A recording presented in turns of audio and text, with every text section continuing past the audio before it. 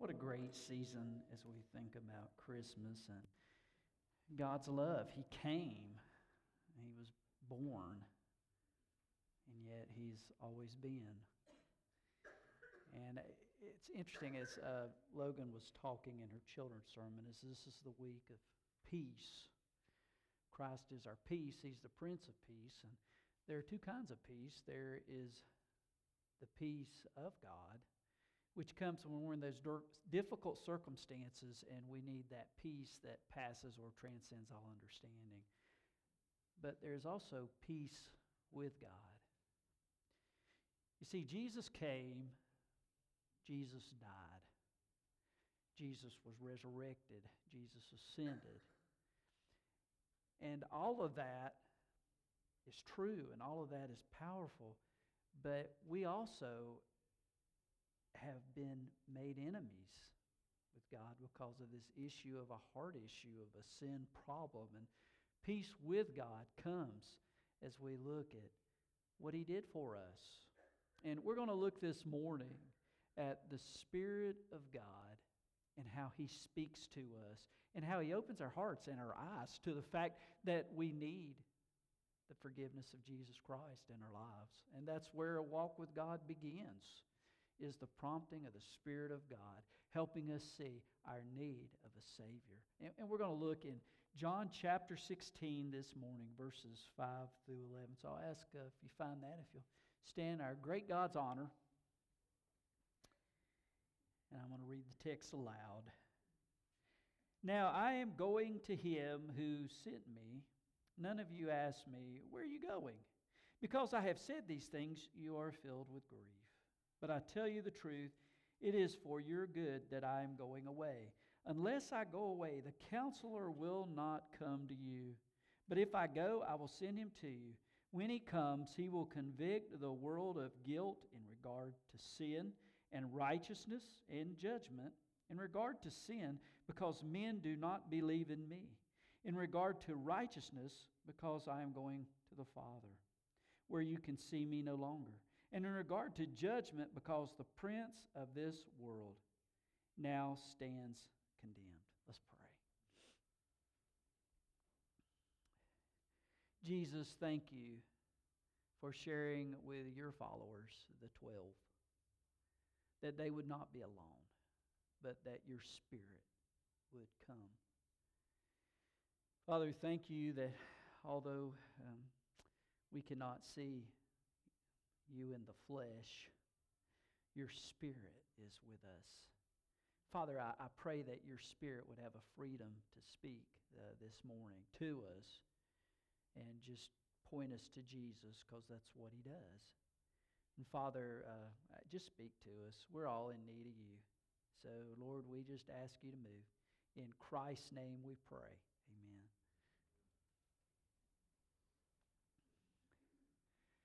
The Holy Spirit is throughout the whole Bible. Matter of fact, Genesis chapter 1, verse 2, it says the Spirit of God hovered above the earth. And then if you get to the Revelation chapter 22, that final chapter, it says the Spirit and the bride say, come. And from the start to the end, all through the Bible, the Holy Spirit is spoken of. We look at this section of Scripture, we're looking at words of Jesus Christ regarding the work of the Holy Spirit in people who do not know Him.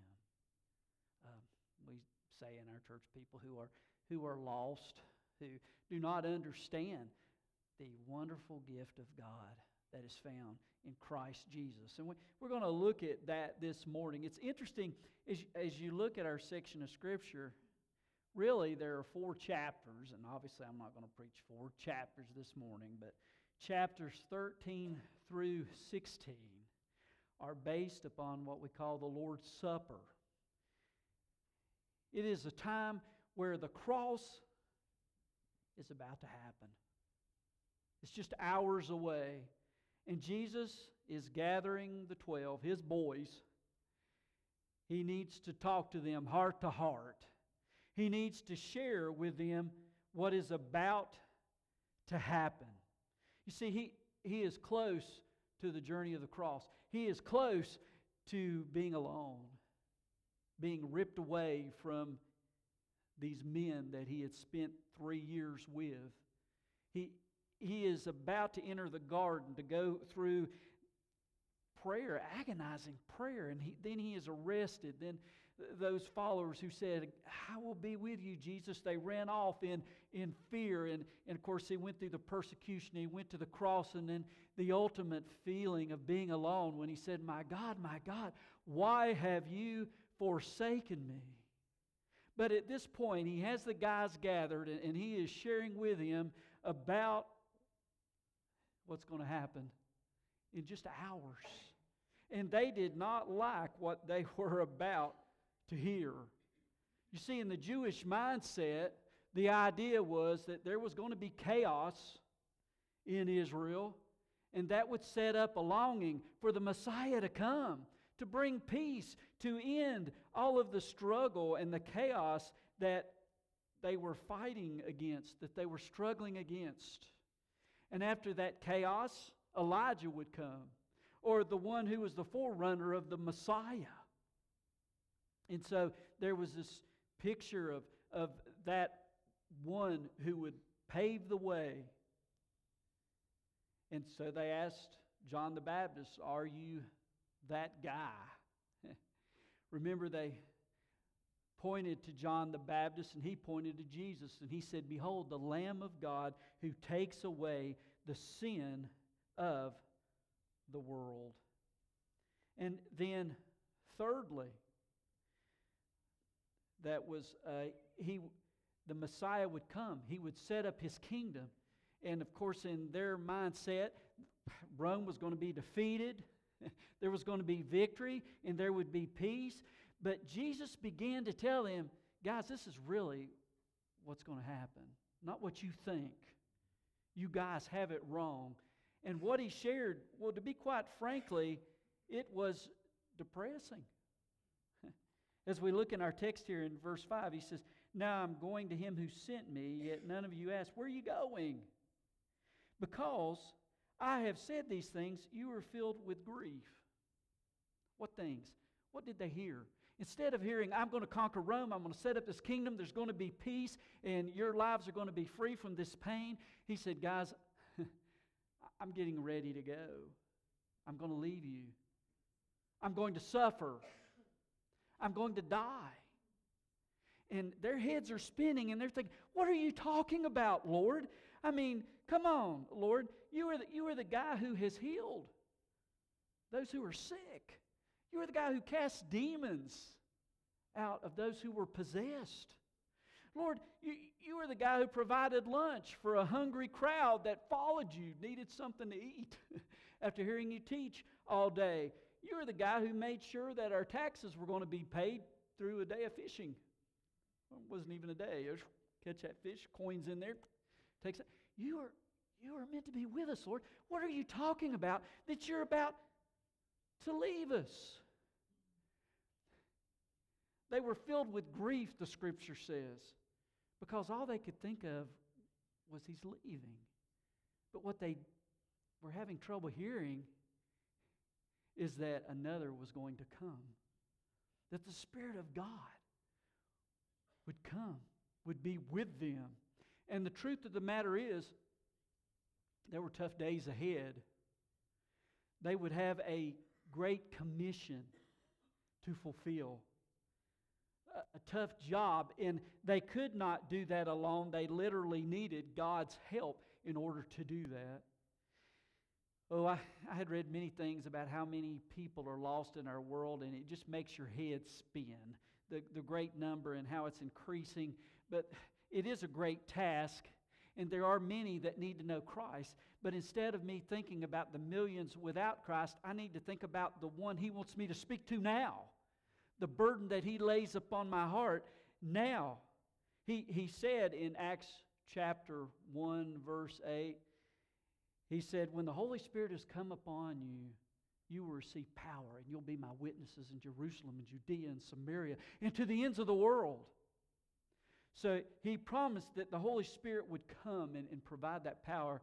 And Jesus was making it clear to the guys, in the days ahead, you're going to need the Spirit of God. This is a quote from D.M. Dawson. He said, without the power of the Holy Spirit, all human efforts, methods, plans are as futile as attempting to propel a boat by puffing at the sails with our breath.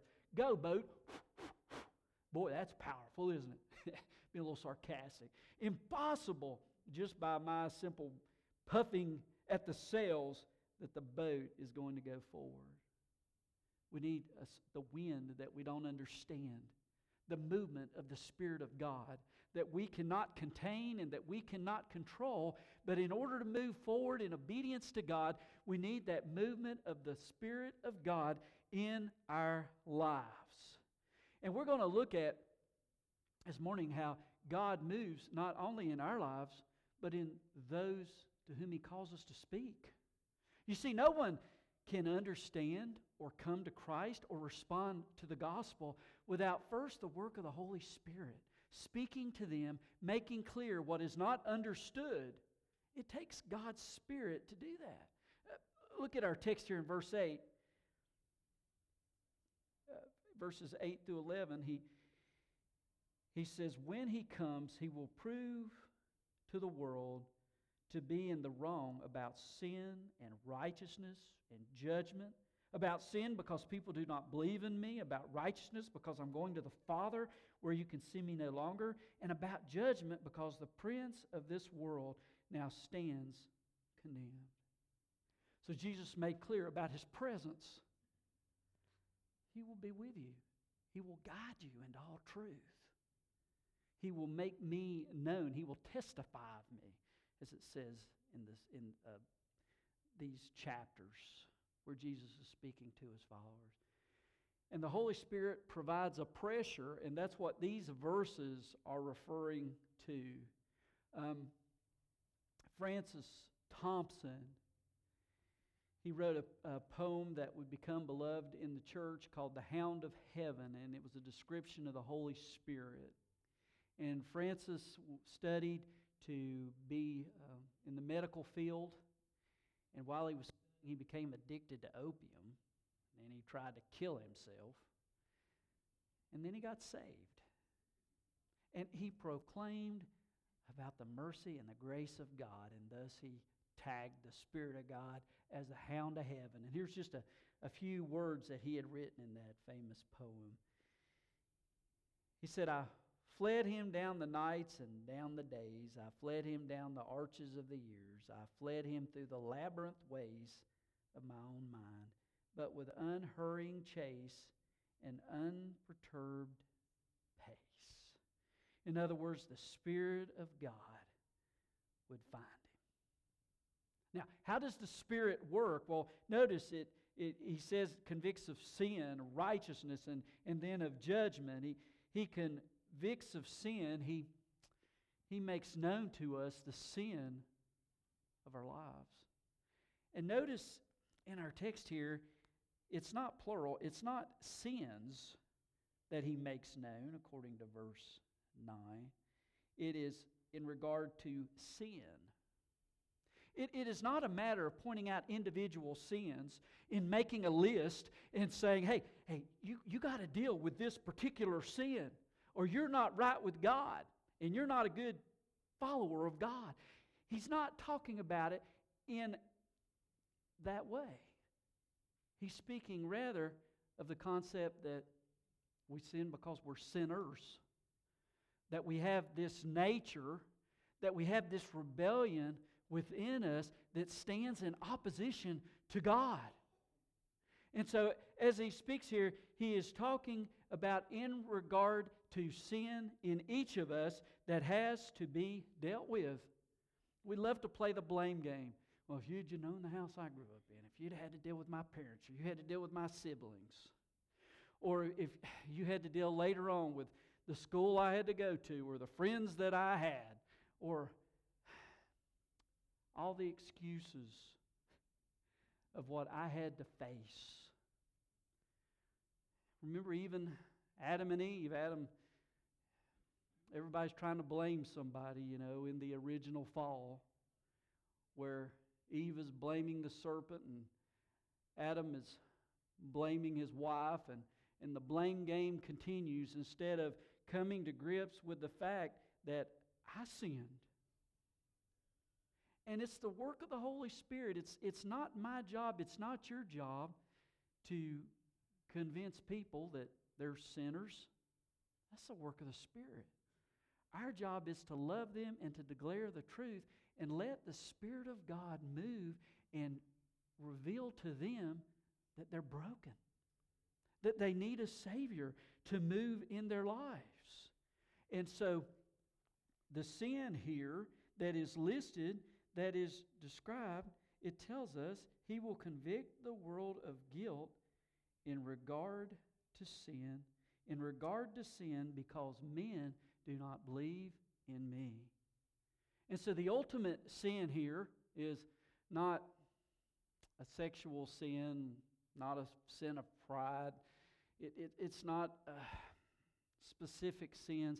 It is denying forgiveness of sin that is available in Jesus Christ our Lord.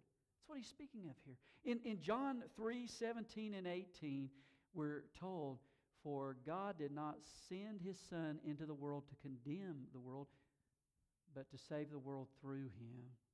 It says, "Everyone who believes in the Son has eternal life, but he who does not believe stands condemned already." You see, it's not the sins that you do. It's the fact that we are already condemned. We're already sinners. We're already broken. We need a Savior. We need the forgiveness that He alone can provide. In John chapter 5, Jesus said, "You do not believe." In John chapter 8, He said, "You do not believe in me." In John chapter 14, once again He said, "You do not believe in me." And the Spirit of God comes to convict the world of sin and the fact that the only way out of sin is through Jesus Christ. That is where the Holy Spirit points. Secondly, He convicts the world of righteousness. Notice what He says here in verse 10. He says, "In regard to righteousness, because I am going to the Father where you can see me no longer." You see, most people, when they think about righteousness, it is a comparison with other people. They say, "Well, I get to pick who I'm better than. I know I'm better than this guy. I may not be better than you, but I know I'm better than him, or I'm better than her, and that's enough, and that'll get me to heaven." And so we play that game on a comparative basis. I just have to be better than you. You know, like the old story of the bear that showed up and he was hungry. And the guy's just tying his sneakers, and he said, "What are you doing?" He said, "I don't have to outrun the bear, I just have to outrun you. And so I don't have to be better than everybody. I just have to be better than some." But that is not enough. You see, there is only one that left here and went directly to the Father. There is only one who was truly righteous. There is only one who was really without sin, and that is Jesus Christ. He is the one to whom we are to be compared, not to one another, only to Him. He is the righteous one. That is why when He says in Matthew chapter 5, verse 48, the end of that first third of the Sermon on the Mount, He says, "Be perfect, therefore, as your heavenly Father is perfect." We can't do that. When we put ourselves, imperfect as we are, next to the one who is perfect, there is no way we cannot see that we need forgiveness, that we need a Savior. And that is the work of the Holy Spirit. He is constantly wanting to make known to us, you need Jesus. You need Him in your life. That is why Isaiah was able to say when he saw the one that was high and lifted up, "Woe is me. I am undone. I am in trouble." Because he's able to see his sin and a need for the righteousness of Christ. Jesus also said in Matthew 5:20, "Unless your righteousness exceeds that of the Pharisees and the teachers of the law, you will certainly not enter the kingdom of heaven." See, he's saying good is not good enough. It has to be the one who is good, Jesus. It has to be Him that brings the forgiveness. I love 2 Corinthians 5:21 that has the gospel in a nutshell.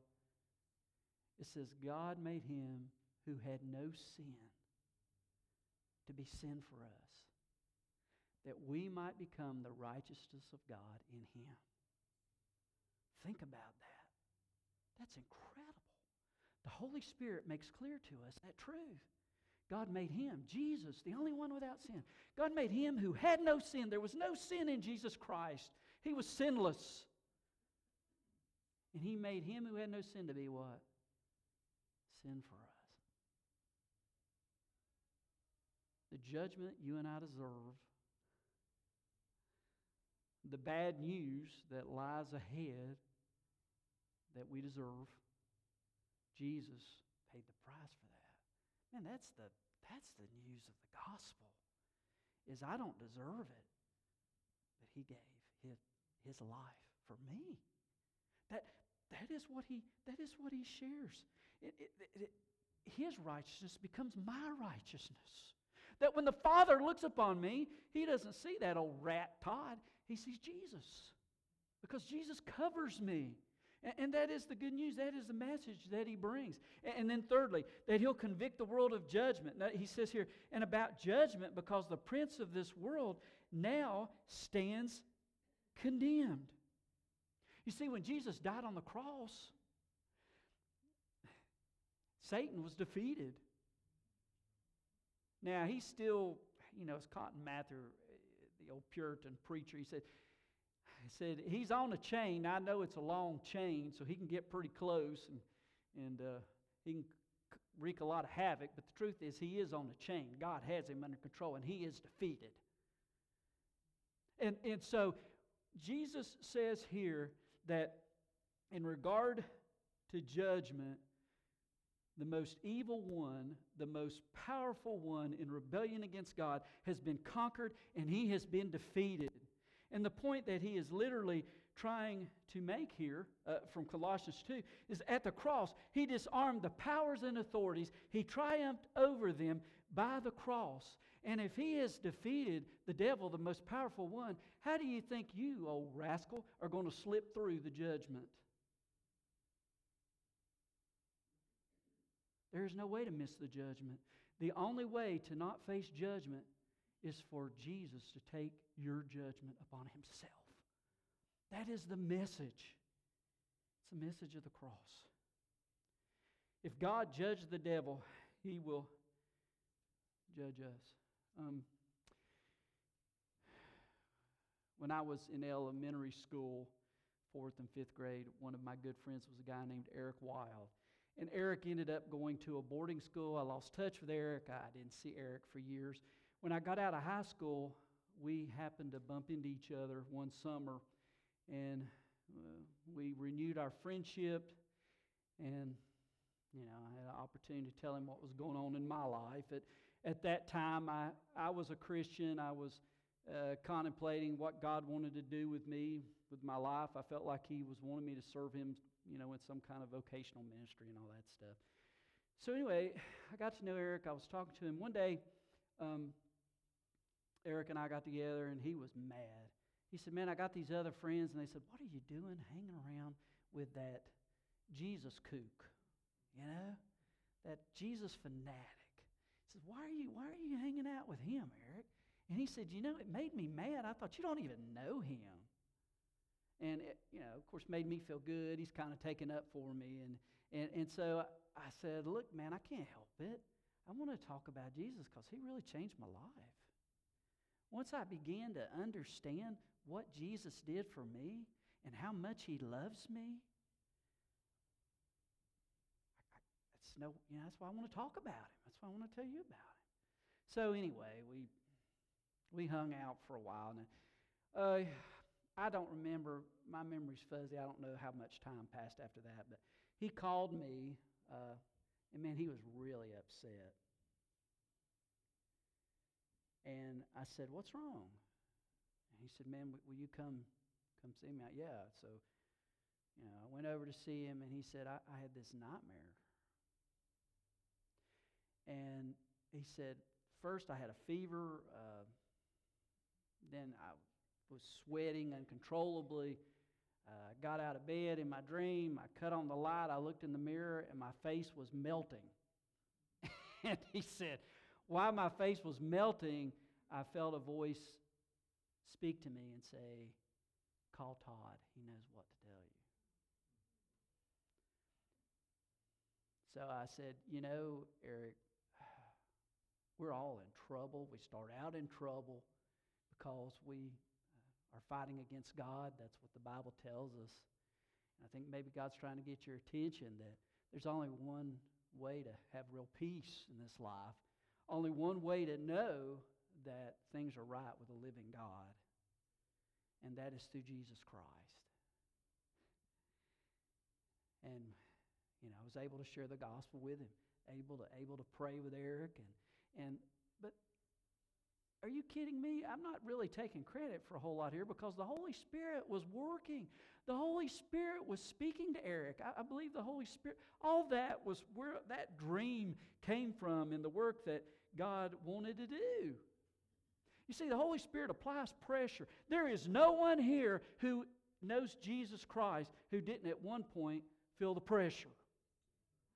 At one point, you didn't realize, I'm in trouble, and I need to be rescued.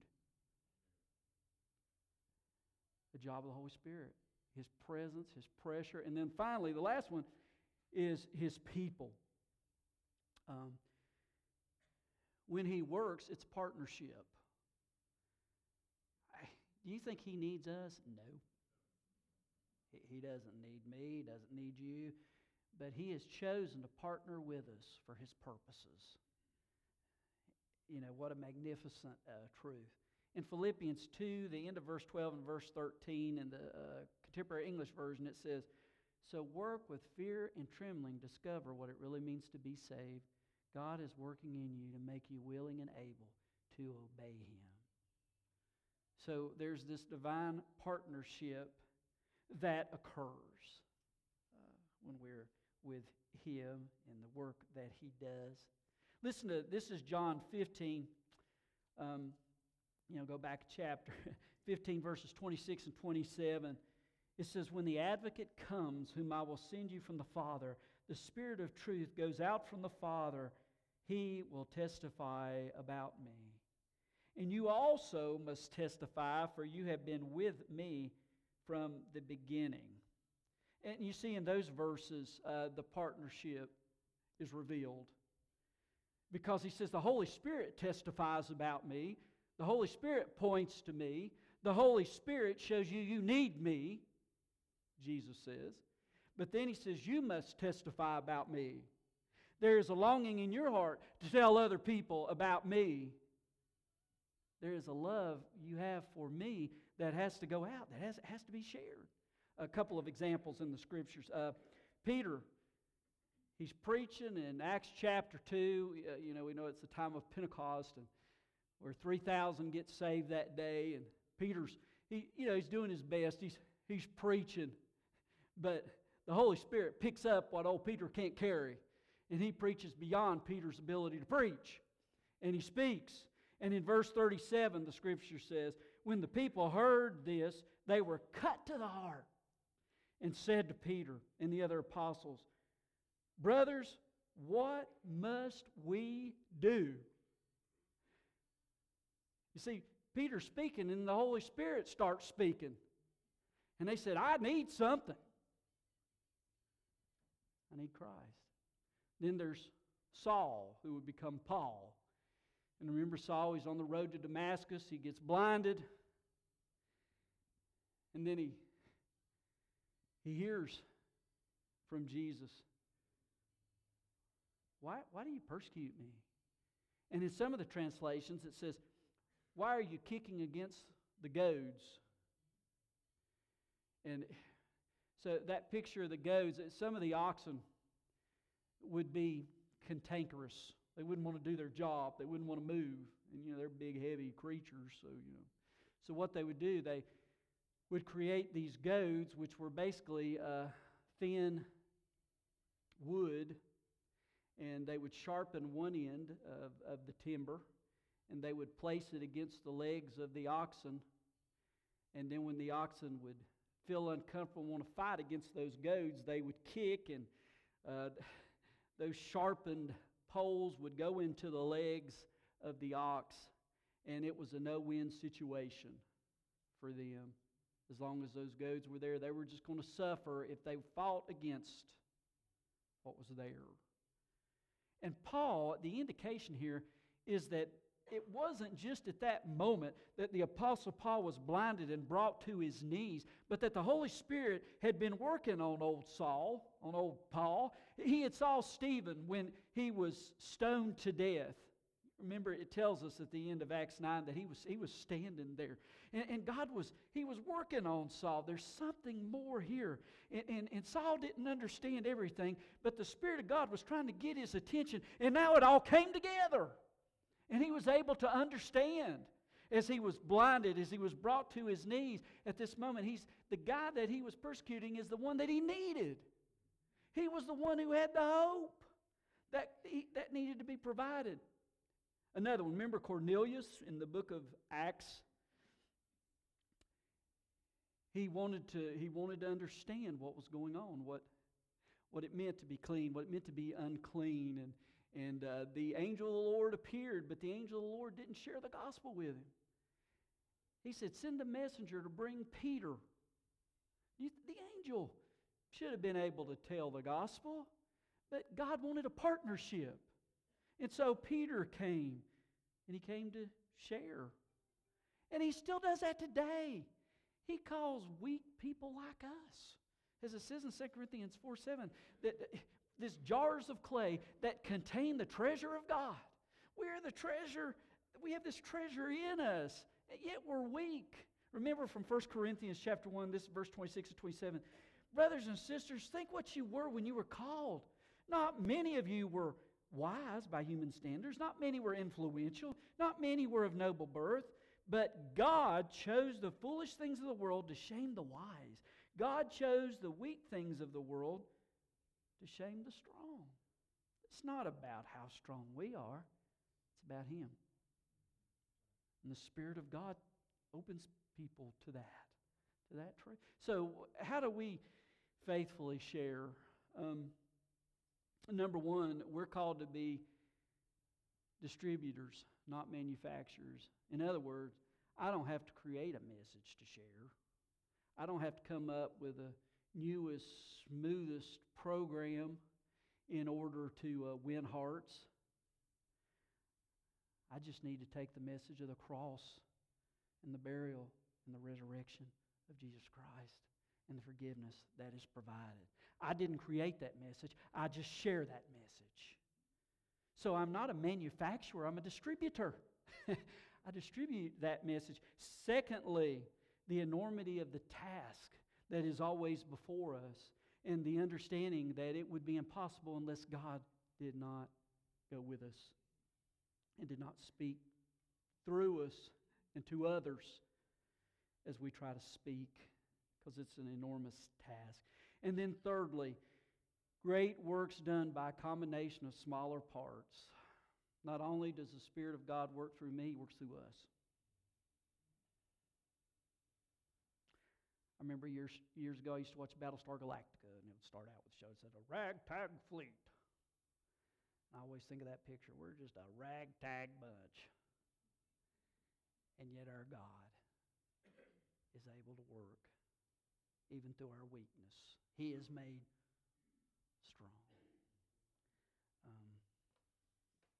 I went to the prayer breakfast yesterday. I get my clock's messed up, get my time all messed up.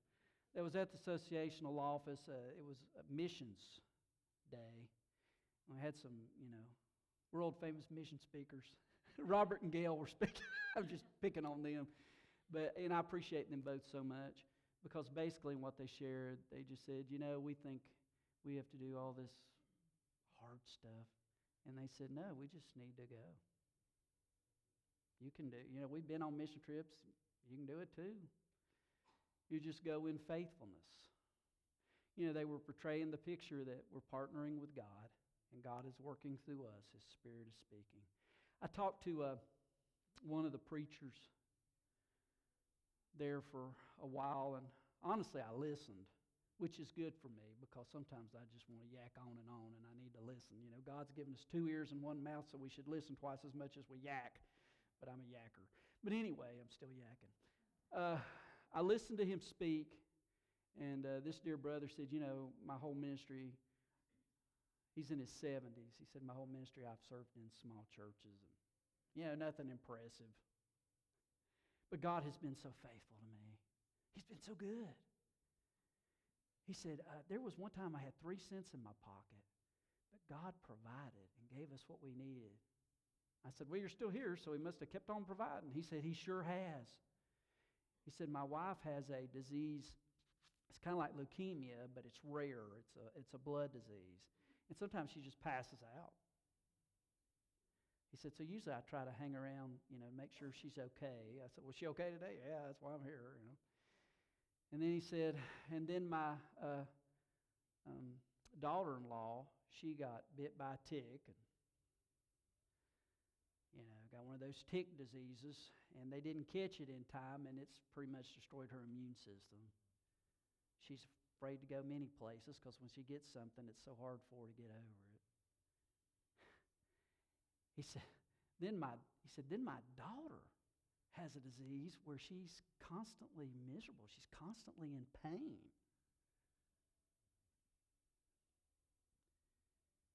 But he said, she's got this blog, and all she does is praise God on her blog.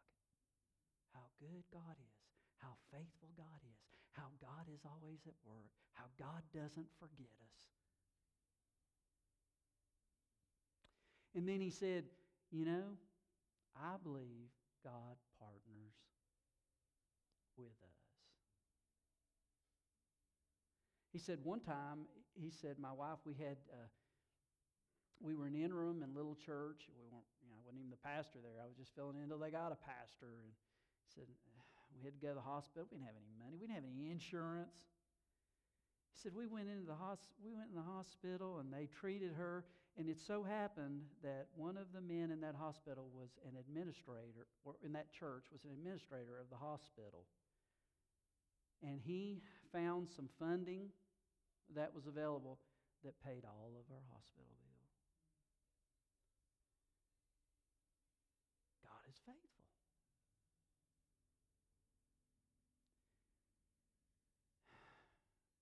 How in the world can God use me? I can use any of us, however he wants. The question is, will we respond to his Spirit? Let's pray. Lord, I thank you for your word. Father, this Christmas season, you came, but why? Why did you come? To provide what we could not, righteousness, by way of Calvary. The Spirit of God shows us that, and we respond. I pray, Lord, if anyone here has not responded yet to that glorious gift, that's why the baby came. Lord, now's the time to respond. Don't put that off. So, Father, if anyone here needs to trust Christ, now's the time. Just be honest. God, I need you. I'm broken. Forgive me. Give me that new start. I want what you have and you alone, the forgiveness that God respects and the righteousness. So, Lord, I just pray that for the rest of us who are fellow strugglers, may we be able to share with this brother I just spoke of, God is good. Even when things don't look good, He's with us. His Spirit steers us and guides us, and you provide. And so, Father, as we think this Christmas season, we want to remember how great our God is. And we want to give you room, Father, in this time that we call response or invitation.